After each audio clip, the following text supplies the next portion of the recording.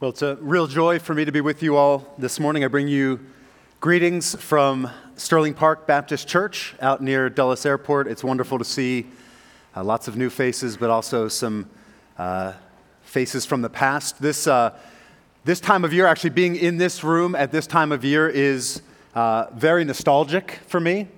So I began attending Capitol Hill Baptist Church in the fall of my sophomore year in college. So that was 1994. If you're old enough, you know that as the years begin to accumulate, certain periods of your life sort of stand out more than the others as you look back over the timeline. And for me, the time that I spent at Capitol Hill Baptist as a college student is one of those periods of time that sort of stands out in relief. So when I think of home, one of the images that comes into my head often is East Capitol Street in October. So as a college student, I would take the metro from Foggy Bottom to South Capitol Street. I'd come up and make a right there on East Capitol, and I'd walk to the church building, oftentimes a couple times a week, my compact disc player in my hand, holding it very flat so the disc wouldn't skip. But those brick sidewalks, the sunlight streaming through the golden canopy, the smell that leaves make when they've been sort of crushed by parked cars, the old Capitol Market, or Congress Market rather, recently departed, greatly mourned, right? I picture all of that in my mind. I can put myself right there, and I feel like I belong there. Even standing here, actually, if I'm sitting there, I feel like I belong here. It's wonderful to feel like you're in the right place. It's great to feel like you're home. Because that's true, it can be awful to feel homesick. It's awful to feel like you don't belong somewhere. So Karen and I are at the dropping kids off for college stage of life. We're getting pretty good at dislodging kids in strange places and then leaving them there and then dealing with the inevitable homesickness that follows. We can probably all call up in our minds a time when we felt homesick, when we felt like we didn't belong. Right? For me, when I travel to other countries, I enjoy traveling. I love seeing new places, meeting new people. But after a while, if that trip is extended, it begins to wear on me. I just become aware that I don't quite belong here. I don't speak the language. Maybe I don't know what the signs say. I'm not really sure things culturally, what might give offense, what won't, what might not. You can't get a good cup of coffee really anywhere else in the world except America. I know that's controversial, but pouring hot water into espresso is not coffee. Inevitably, when you're away from home, you begin to have this longing to be back where you belong. Right at home, you know how things operate without having to think about it. You know how to get a ride. You know where good places are to eat. You're surrounded by people that love you. Well, the New Testament letter of 1 Peter was written to people who were feeling a kind of homesickness, even though most of them were probably living right where they were born and had grown up. Peter was an apostle, one of the leaders in the early church. He was one of Jesus' closest friends. He saw everything that happened pretty much with Jesus' life and ministry, his death, his resurrection. And so at the very beginning of Peter's letter, we see something important about his audience. So if you have a Bible, if you'd open it up to 1 Peter, you read there in the very first verses, 1 Peter chapter 1, verses 1 and 2.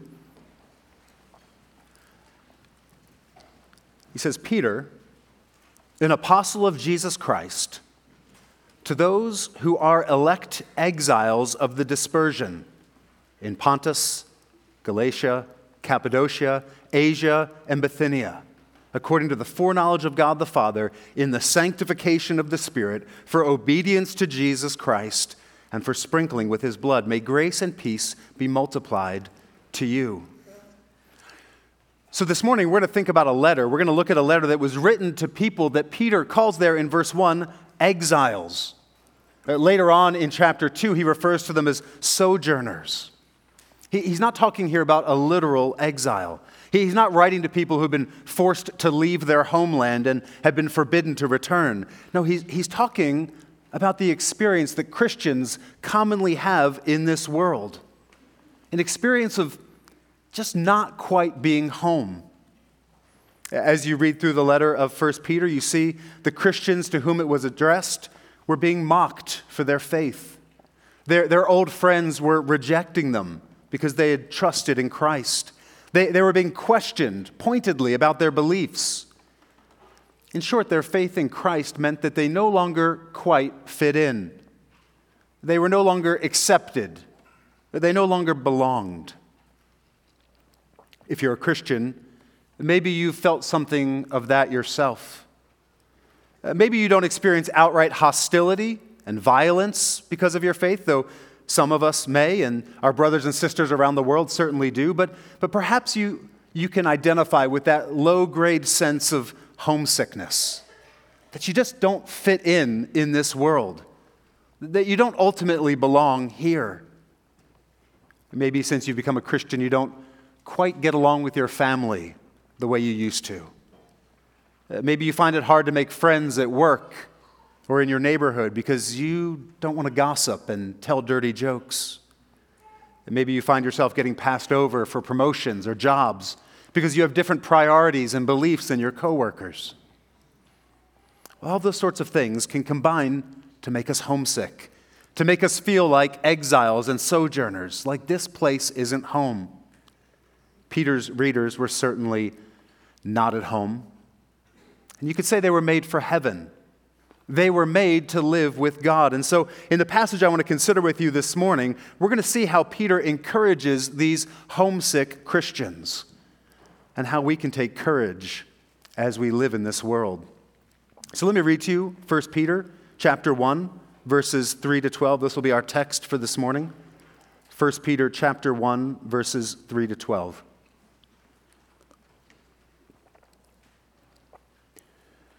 Blessed be the God and Father of our Lord Jesus Christ. According to his great mercy, he has caused us to be born again to a living hope through the resurrection of Jesus Christ from the dead, to an inheritance that is imperishable, undefiled, and unfading, kept in heaven for you, who by God's power are being guarded through faith for a salvation ready to be revealed in the last time. In this you rejoice, though now for a little while, if necessary, you have been grieved by various trials, so that the tested genuineness of your faith, more precious than gold that perishes, though it is tested by fire, may be found to result in praise and glory and honor at the revelation of Jesus Christ. Though you have not seen him, you love him. Though you do not now see him, you believe in him and rejoice with joy that is inexpressible and filled with glory, obtaining the outcome of your faith, the salvation of your souls. Concerning this salvation, the prophets who prophesied about the grace that was to be yours searched and inquired carefully, inquiring what person or time the Spirit of Christ in them was indicating when he predicted the sufferings of Christ and the subsequent glories. It was revealed to them that they were serving not themselves but you in the things that have now been announced to you through those who preach the good news to you by the Holy Spirit sent from heaven, things into which angels long to look. Well, brothers and sisters, here's what I want us to walk away with from this passage this morning. I want us to see that because we have a hope of future glory, we can have joy now despite our suffering. Because we have hope of future glory, we can have joy now despite our suffering. And so with our time, I'd like to just pick that idea apart and look at each constituent part. First, let's look at the idea of present suffering in this text. And then let's see the hope of future glory. And then finally, we'll see how that gives us deep joy. So first, present suffering. Look there in verses 6 to 7. Peter wants to talk to the recipients of his letter about the different ways that they're suffering for their faith, the various trials that he mentions there at the end of verse 6. I think it's encouraging that Peter writes in such a general way. What he is going to say to them applies to them in all of their various trials. At this point in history, so roughly 64 AD, there wasn't some particularly large-scale persecution of Christians that we can point to and say, okay, yeah, that's what Peter's talking about. Instead, it seems like there were simply a lot of various trials, difficulties, large and small, that followers of Christ experienced then and experience now. I think sometimes we feel like our suffering isn't real unless it's on some massive scale. But God's care goes all the way down into the details of our individual lives. And so we can apply Peter's words here to the various trials that we experience in our life. The word that Peter uses there in verse 6 for trials, it has a large range of meaning. We see it in other places in the Bible. That word's used to describe things like verbal and physical assaults, or a process of putting something to the test to see whether or not it was genuine. This word is used at other places in the Bible to describe a difficult situation that imposes a financial hardship. It's also used to describe a temptation to sin. Right, the attacks, the temptations of Satan in Matthew's gospel are described using this same word for trials. And so perhaps you find yourself in a trial, experiencing one of these various trials today. Maybe you're having health difficulties. Maybe financial problems have come knocking. Perhaps you are experiencing intense temptation to sin. Maybe you're in a season of depression or anxiety or despair. Maybe there's a difficult relationship in your family that's exhausting you. Maybe you're being excluded because of your faith in different contexts. Right? If your life is characterized by any of those things or things like them, right? If it ever has been or will be at some point, then you can be sure Peter is talking to you with what he says here today. And look at what Peter says about these various trials. He seems to be making two different points about these difficulties. First, he reminds us that God is in control of them. Look there in verse 6. He says, "In this you rejoice, though now for a little while, if necessary, you've been grieved by various trials." These trials that Peter's readers were enduring, the trials that are grieving you today, Peter seems to think that they're happening because they're necessary.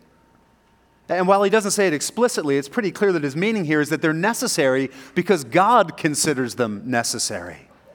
God has a good and loving purpose that he wants to accomplish in our lives, and he will do it oftentimes through trials. Peter's reminding us here, trials, difficulties, they don't come to us by accident. They're not random.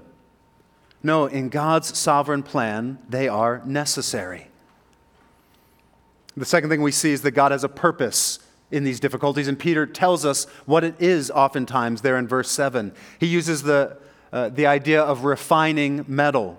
So in verse 7 he says, "So that the tested genuineness of your faith, more precious than gold that perishes, though it is tested by fire, may be found to result in praise and glory and honor at the revelation of Jesus Christ." Peter is talking about refining metal here, right? You understand, if you mine a chunk of metal out of the earth, it will likely not be 100% pure. It'll have foreign debris in it. It'll have various impurities in it. And so the only way to get that stuff out is to heat it up until it's a liquid. Then the impurities, the dross, float to the surface. They can be skimmed off. And the result is a pure piece of metal, and oftentimes a much stronger piece of metal. And Peter is saying that trials oftentimes have a similar effect on us. As the heat and the pressure gets turned up in our lives, impurities start to float to the surface. I don't know about you, I'm a much more patient father when everything's going my way. Right? When that plumbing that I tried to fix actually stays fixed. Right? Then when my kids come to me with some problem, I'm like, yeah, this is great. Let's deal with it. Right? But no, it's when the trials come, large or small, that's when stuff starts floating to the surface. You begin to see in times of stress or trial, patterns of anxiety, patterns of anger, irritability. You begin to see long-cherished idols, things that you think you absolutely need to have in order to be happy. Trials oftentimes bring things out in us so that we step back and say, I didn't realize that was in me until I had to go through this situation. I didn't realize I'd made such an idol out of my job or my reputation or my comfort or my kids or my friends or my health. But now that those things have been threatened or even taken away from me, look at how I've responded. And brothers and sisters, God shows us those things not to discourage you, not to destroy you, but so that you can repent of them, so that you can turn from them, so that you can trust in Him more completely, so that you can be refined and purified and be made stronger. Do you see how Peter's words here address the two major temptations that we're faced with when we're beset with various trials? When things go badly, large or small, it can be easy to believe that God isn't actually in control. We're tempted to think that somehow we've slipped out from under God's notice and care, that He's forgotten about us. Otherwise, He wouldn't allow us to have this trial. We're also oftentimes tempted to think that our suffering is meaningless, that there's no purpose in these trials that we go through. Right? Those two beliefs together are a recipe for despair. But Peter comes alongside his readers and says, God may find it necessary for you to endure these trials. Your heavenly Father, who loves you so much that He didn't withhold even His own Son from you, but gave Him up freely to die for you, that same Father, He knows this is happening. He's even sent this trial. He has a good and a gracious purpose in it.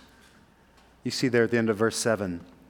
It results in praise and glory and honor at the revelation of Jesus Christ. And Peter's words are kind of vague. It's not obvious who's getting the praise and glory and honor.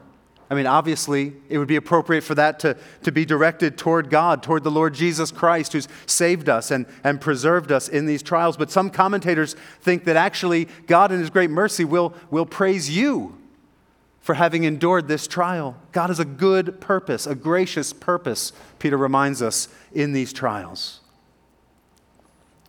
And look, it may be easy to recognize that reality when things are going well. So if you're having a great day and it feels like everything's coming up you today, then it might be very easy to sort of intellectually understand, okay, I got it. God gives trials for my good and for His glory, to make me more like Jesus, to spread His gospel.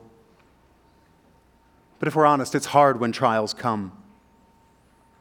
And here's what I've seen in my own life. Here's what I've seen in the lives of the saints that I serve and pastor, is that these truths, that God has a purpose in our suffering, that He brings trials for our good, that's a truth you have to use as a weapon. You have to wield this truth. You can't be passive with it. Right? It's not my normal experience that when trials come, right, large or small, that I just easily shrug my shoulders and say, oh, well, it's all good, God's in control. No, normally in painful situations, when the panic, the anger, the anxiety are beginning to flood in, we have to wield these truths from Scripture like a sword. You have to keep preaching to yourself because you know that it's true, even if in the moment you're not feeling like it's true. You have to fight for joy in times of trial with these twin truths. God is in control, and He uses trials to bless His people and to glorify His name. Brothers and sisters, I think this is one of the most important ways you serve one another as a church. That's why you don't just sort of get together every Sunday as a sort of meeting spot for preaching and singing and worship, but you actually get to know one another and invest your lives in one another, so that when trials come, you're connected to other people who can love you and encourage you, so that when you can't see out of the fog of your difficulties, you have people who love you enough to say, brother, sister, God's in control. He loves you. He has something good in all of this. You can trust Him. You remind one another of these truths. You don't let one another slip into despair, into believing false things about God. Following Jesus doesn't mean that you'll have no problems. Nowhere in Scripture are we encouraged to think that God's highest goal in my life is my personal comfort and ease. No, our hope is that God, in His great love, has much bigger plans for us. That He will use trials, He will use difficulties to shape and to refine us and to accomplish His good purposes. Okay, so let's move on and see the second thing we're going to see this morning. That is future glory. Remember what we're seeing from this passage. Because we have a hope of future glory, we can have joy now despite our suffering. So future glory. In this passage, Peter is sliding back and forth between a couple of different perspectives. So in the foreground, he has the suffering and the trials that his readers are enduring. But out on the horizon, he clearly sees a future glory that's going to make their present sufferings worthwhile. Look there in verses 3 to 5. Peter says, "Blessed be the God and Father of our Lord Jesus Christ. According to his great mercy, he has caused us to be born again to a living hope through the resurrection of Jesus Christ from the dead, to an inheritance that is imperishable, undefiled, and unfading, kept in heaven for you, who by God's power are being guarded through faith for a salvation ready to be revealed in the last time." So there in verse 3, Peter begins with a word of praise to God for his great mercy. Right, he says, according to God's mercy, he has caused us to be born again. That idea, born again, it's a term that Jesus uses in John chapter 3 to describe what it means to experience the life-giving power of the Holy Spirit, the grace of God. Jesus said there that if we would enter into his kingdom, we must be born again. He explained there that he wasn't talking about a second birth physically, but he was talking about a spiritual birth. Jesus said that in order to be his disciple, in order to experience his salvation, the Holy Spirit had to take you and make you alive, spiritually speaking. When we are born, we are physically alive, but spiritually dead. We're spiritually dead in the sense that we love ourselves, we love our sin, we can't know God or please God, and honestly, we don't want to. But according to God's great mercy, not because of anything in us, but because of who God is, Peter says there, he caused us to be born again. He's given us new spiritual life. If you look down in verse 9, Peter uses a different idea to describe that same reality. He refers to it as the salvation of your souls. That's what God has done for us in Christ by his great mercy. Even though through our sin and rebellion we had made ourselves his enemies, God sent his Son to save us. The eternal Son of God took on human flesh. He lived a life of perfect obedience to God, the life that you and I should have lived. And on the cross, he gave up his life in our place as a substitute for us, offering up his life as a sacrifice for the sins of his people, taking on himself all of the punishment, all of the guilt, all of the shame that we deserve. Jesus rose from the dead in victory over sin and death. Peter mentions that there in verse 3. It's through the resurrection of Jesus Christ from the dead. If Jesus simply died and then stayed in the tomb, there is no salvation for your soul, but he rose in victory over sin and death, and he's alive now in heaven, and he offers forgiveness, salvation, eternal life to anyone who will turn from their sins and put their trust in him. This is what Peter's talking about there in verses 9 and 10. Again, he calls it the outcome of your faith, the salvation of your souls. Right? Salvation, it's a really helpful word. It implies danger, right? It's only people in danger who need to be saved. If I'm sitting on the beach reading a book, I do not need the lifeguard to come save me. Right? It's only when I've been sort of dragged under by the undertow and I'm flailing and at the very end of my rope, then I need to be saved. Every human being is in great spiritual danger. That's why we need salvation. We are, spiritually speaking, pulled under by the current and unable to save ourselves. And so God, Peter says, in his great mercy, has provided for our salvation through the death and resurrection of Jesus.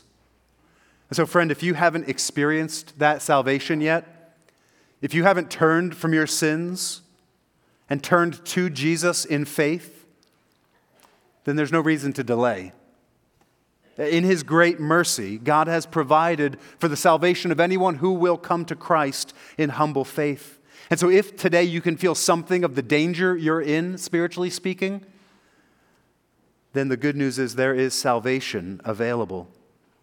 If you can see the danger that you're in as someone who has ignored God and opposed God and loved yourself rather than loving him, today can be the day your soul is rescued for all eternity. Again, we would love to talk to you more about that. I'd encourage you to talk to the person who invited you or talk to somebody at the doors. Don't wait, but turn to Christ and experience his salvation.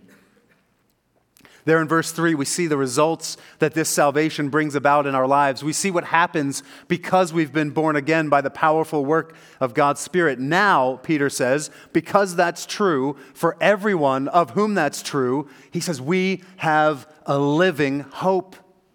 He says we're born again to a living hope. We have a confident expectation about something that's going to happen in the future. It's a living hope. It's a vibrant, growing thing. And the object of that hope, the thing that we're hoping for, is right there in verse 4. Peter calls it an inheritance. Now you understand how someone hopes in an inheritance that they're about to receive. Right, let's say you're broke. For some of us, this won't be too hard to imagine, right? You're just making ends meet. You're living paycheck to paycheck. Maybe you're not even making it all the way to payday. You've got debt. You're falling behind on your payments. It seems like there's no way out of this spiral. Right? That's a depressing, upsetting place to be. That's a trial. But let's say you've been promised an inheritance. Let's say a wealthy relative has promised to leave you $50 million. You'd put a lot of hope in that inheritance, wouldn't you? It would be on your mind a lot as you considered the troubles that you were in. Right? You would place all of your hope in the fact that that $50 million is someday coming your way. Right? The doctor bill that you can't cover, all of the expenses of the day, the problems that you have right now, they're ultimately not going to bother you because you know that in the end it turns out all right. In the end, you get the $50 million, you pay the bills, and everything will be resolved. Well, Peter says, if you've been born again by God's mercy to this living hope, you have an inheritance coming to you. And get this. And if you get this, it will change everything. This inheritance that we have coming to us as God's people is way better than $50 million. There at the end of verse 4, it's an inheritance in heaven. If the Old Testament talked about the inheritance that the people of Israel would have in the terms of the land of Canaan, the New Testament talks about the inheritance that believers have in the eternal city of God. Right? Your inheritance is a share of the heavenly kingdom. That's your heavenly reward, given to you by a gracious and merciful God. When Christ returns and all things are brought to a conclusion, right? When, in the words of verse 5, your salvation is revealed, right? When it's brought to the point of completion in the last time, as Peter says there, you'll take possession of this great inheritance. This inheritance is life in a perfect world. Life in a place of beauty, a place that flourishes. It's life in the presence of God where we will see his face and we will be transformed and renewed. Think about it. When you take possession of this inheritance at the last time, when Jesus comes back and he ushers in this new world, there will be no sickness. There'll be no sorrow. There'll be no sin. Right? When you take possession of this inheritance, everything will be made right and holy. Brothers and sisters, when you take possession of this inheritance in the last time, every longing that can't be satisfied here on earth will be met and filled with the goodness of God. Christian, to take possession of this inheritance in the last time is to have all of your trials and temptations and tears wiped away. Right, just think, this is I think a helpful sort of thought experiment that I try to do from time to time. Just think about the most wonderful thing you've ever seen in your life. The most awe-inspiring, breathtaking place you've ever been. So maybe it's the Grand Canyon or Niagara Falls or some other natural wonder. Right, so for me, what I call up immediately in my mind is a beach in the Dominican Republic where I found myself sitting with some friends one day. We were swimming there. And we noticed all the Dominican people were getting out of the water, right? Which is a good tip, that you should get out of the water also. And sure enough, waves started coming in, 10, 15 feet high.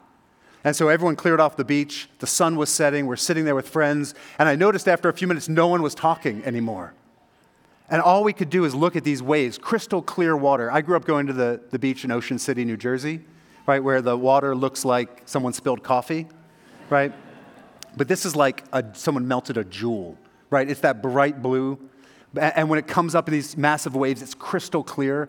And so these massive waves are breaking like 5 feet off the beach. And as the sun went down, this streak of blue light would go through each wave as it crested. And I realized no one's talking anymore. We're all just watching this. Right now think for a second. Think about seeing something like that. And then just think for a moment, that is only a tiny derivative splinter of the beauty and grandeur and glory of God who has prepared an inheritance for you. Right? When you experience your salvation, when it's brought to completion in eternity, it will be unlike anything you can imagine. The inheritance that God has prepared for you will be far more than even the most skillful poet could ever describe, than the best musician could ever point us to, than the greatest artist could ever capture on canvas. Right, there's a lot we don't know about what it's going to be like to take possession of that inheritance. There's a lot of questions about life in eternity that we can't answer, right? But we don't know exactly what it's going to be like to live forever in a new heaven and new earth when Jesus returns. Oh, but friends, we can be confident that there is nothing you could buy with $50 million that would even begin to tempt you to trade it for that inheritance. There in verse 4, Peter says that it is kept for you. Right? It's secure. This inheritance is in a deposit box in the impregnable First Bank of New Jerusalem. No thief can steal it. No market fluctuation can diminish it. He says it's being kept for you. He says there in verse 4, it's imperishable, not subject to decay. Gold and silver endure, but they don't endure forever.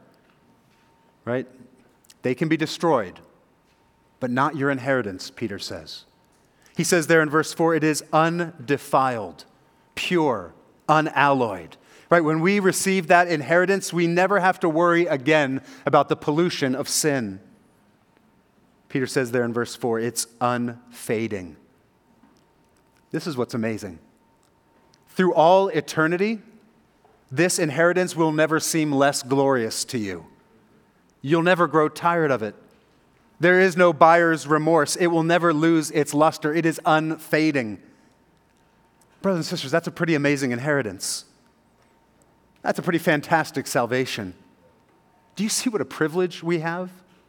Do you see how amazing the blessings of Christ are? Oh, it's really sad how easily we become swallowed up in the cares of this world, overwhelmed by the trials of these days. It's sad how things like money and power and possessions sometimes grab hold of our hearts and they become the object of our hope until God in His love sends a trial to loosen our grip on them. But let's keep our eyes focused on what we have in Christ. There in verse 12, Peter says that the Old Testament prophets, so think Isaiah, Jeremiah, Ezekiel, Zechariah, all of those heroes of the faith, it turns out they were actually serving us. This inheritance is so great that they were searching and inquiring carefully, Peter says in verse 10, just to get a sliver of understanding about the salvation that God has brought about through the suffering and resurrection of Jesus Christ, as he says there in verse 11. Right? The prophets lived their whole lives longing to see just a tiny bit of what we're tempted to take for granted. This marvelous salvation that God has accomplished for His people through the death and resurrection of Jesus. Even the angels right now, Peter says, are longing to look into these things and to understand more about them. They're delighting to see God's plan unfold so that they can rejoice in the glory of what God's doing in your life, in the life of this congregation, what He's going to do in eternity. Friends, that is some hope. That is some inheritance. And that brings us to our third and final point. Remember, because we have hope of future glory, we can have joy now despite our suffering. So we've seen something of the present suffering that we experience. We've thought about the hope of future glory. So let's pull it together now and think about how we can have joy in these days. How should we live in light of the twin realities of our trials and our inheritance? Peter says, with joy. There in verse 6, in this you rejoice, though now for a little while, if necessary, you've been grieved by various trials. Despite their trials, despite their difficulties and troubles, the Christians reading Peter's letter were marked by rejoicing. They were being grieved, but they had joy. Notice Peter doesn't command us to have joy. No, he assumes that we have joy because we have Christ, because we have this inheritance. He says these trials come for a little while, there in verse 6. Listen, I want to be sensitive to the fact that if you are suffering today, that might sound like a frustrating thing for Peter to say. What do you mean, Peter, a little while? It's been 10 years. It's been 20 years. I see no sign of this trial abating. And you're saying a little while? Well, yes. Peter's saying in light of our eternal inheritance, yes. Even decades of suffering will eventually give way to unending glory and comfort. There will come a time when the things that grieve you right now will belong to the category of former things, things that have passed away, according to Revelation 21:4. That's why the Apostle Paul, who spent most of his adult life getting beaten within an inch of his life, left for dead, shipwrecked, right, thrown in prison. That's why Paul in 2 Corinthians 4 can talk about our light and momentary afflictions. When you've had a sniff of an eternal perspective, when you have your hope set on a future inheritance that goes on forever, when your hope is set there, well, you see things on earth just a little bit differently. Look there in verse 8. If there's a more exalted picture of what it means to be a Christian, I don't know what it is. He says there, though you have not seen him, you love him. Now, like us, Peter's audience hadn't seen Jesus. They didn't have the advantage that Peter had. He knew Jesus perfectly. He saw, or personally, he saw him teach. He saw him heal. He saw him die and rise from the dead. But Peter knows, even though his audience hasn't seen Jesus like that, they love him. I'm struck by how beautiful that is, how simple, how clear that is. Even as we sang earlier, more love to thee, O Lord. Right? What a beautiful prayer. Right? We make being a Christian a lot of different things, and sometimes that's good. But here it is, in a way, in its essence, we love him. When we're born again to a living hope, when we're given eyes to see and hearts to love the Lord Jesus, we love him. Because we read the gospel accounts of his life and we see how wise, how compassionate, how strong, how loving he is. We love him because he gave up his life for us. Because he took from us the shame and the punishment and the suffering that our sins deserved. We don't primarily love the things that he did, though they are great. We don't love him like you might love and admire some figure from history. No, our love for Jesus is love for a person who's alive right now.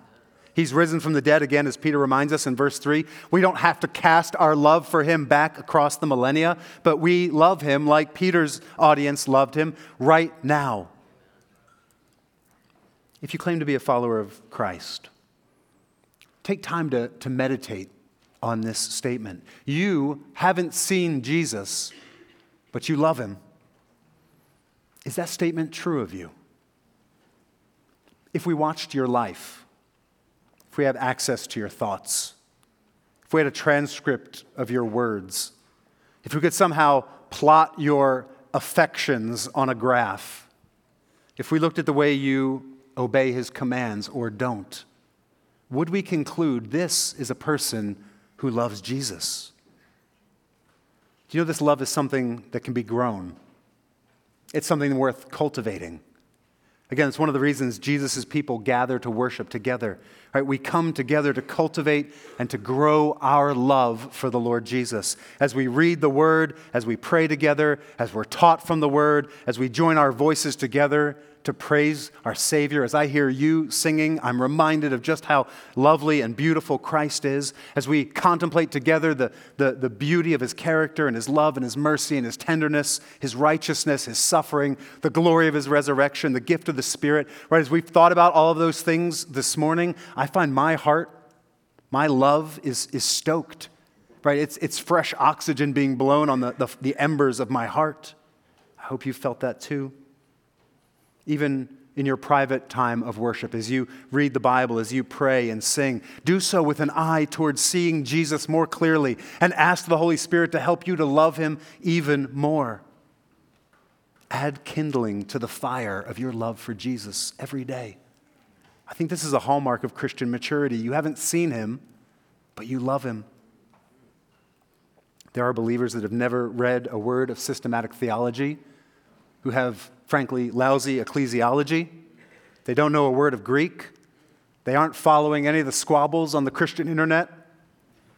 But you talk to them for 5 minutes and you know they love Jesus, right? Because He's what they think about all day. Because they can't wait to see Him and be with Him. When I became the pastor at Guilford Baptist Church 18 plus years ago, there was an elderly saint there named Nancy Higgs. She's gone to Glory Land. Can't wait for you to meet her. And Miss Nancy, I remember one Sunday, it was Easter Sunday, and on Good Friday, I had preached a sermon on Jesus hanging in the darkness for us. It's an amazing idea. My sermon on it was fine, nothing extraordinary. But I remember Miss Nancy came up to me after Easter service, and she had tears in her eyes, and she wasn't the kind of person who'd put on tears for a show. This was genuinely coming from her heart, and she said, you know what you talked about on Friday about Jesus hanging in the darkness? She said, I'd never heard that before. I never thought about that. And I was like, oh, well, I'm glad that was helpful. And she started to cry, and she said, I'm so glad I learned that about Jesus before I go to meet Him, because it makes me love Him even more. Right, friends, that's Christian maturity. Right, that's someone who loves the Lord Jesus Christ. You haven't seen Him, but you love Him. Peter doesn't stop there. He keeps going in verse 8. He says, you haven't seen Him, but you believe in Him. That word believe is the word for faith. It's just made into a verb, right? You faith in Him. Peter's saying that you have faith in Jesus. And that word is important because it's far more than just intellectual assent. It's not simply saying, I believe that a bunch of things happened in the past. It's more even than just an expectation that something great is going to happen in the future. Right? So, for example, I believe that George Washington was the first president of the United States. I didn't see him, but I believe that about him. Right? I believe that it will snow in Minnesota this winter. I haven't seen it with my own eyes, but I think I'm on solid footing. Neither one of those senses of belief captures what the Bible talks about when it talks about faith. It's not less than those things, but it's certainly more than those things. Peter says when you believe, he doesn't say you believe certain things about Jesus. He doesn't say you believe Jesus did certain things. No, he says you believe in Him. Faith that Peter's talking about here, it's trust, it's reliance, it's hope. Right? It's pushing all of your chips in, putting all your eggs in His basket. It's putting all of your confidence in Jesus. Right? It's like the faith that you exhibited when you sat down in your seat today. Right? You believed in that seat. You thought it would keep you off the floor, and so you put all of your weight on it. In the same way, faith in Jesus is putting all of your spiritual weight on Him, putting all of your trust in Him. Right, being a Christian is such a personal, intimate thing. It's about knowing Jesus and loving Him, trusting in Him. Peter says here, despite all their trials, these believers, they loved Jesus. They believed in Him, and they had inexpressible joy. I think it's amazing that Peter was an apostle. He is inspired by the Holy Spirit. And the best word he can come up with to capture this joy is inexpressible, which I take to mean I don't know what to say, right? This joy is so great that he can only say it's inexpressible and filled with glory. It's too much for words. Brothers and sisters, our lives should be characterized by a living hope. A hope that's like a live power line, right? Full of juice, sparking, buzzing, pregnant with power in our lives. Our hope is a living hope because it's a hope in Jesus, and he's alive, as Peter reminds us again in verse 3. Brothers and sisters, because we have hope of future glory, we can have joy now despite our suffering. If you had the hope of a $50 million inheritance, you would think about your money problems differently. You'd worry less, you'd be more patient, you'd endure troubles. How much more those of us who have a future inheritance in heaven? We live as exiles and sojourners now, and it is hard. It is painful at times. The sense of homesickness can be overwhelming. But Peter reminds us here, if you are in Christ, you will get home one day. And when you get there, there is an inheritance being kept for you. When you get home, you will see Jesus. And that hope is enough for us to have joy now. Let's pray. Our Heavenly Father, we delight in your great mercy that you would cause us to be born again by the power of your Holy Spirit to such a living hope. Why would you love people like us? There is nothing in us that compels your love. It is your glory, it is your goodness, it is your greatness that is able to love us despite how unlovely we are. We thank you for the gift of your Son, Lord Jesus. We praise you, we love you, we believe in you, and we cannot wait to see you. And so we pray you would come quickly. Give us joy, we pray, as we contemplate that future inheritance. And we ask these things in your name. Amen.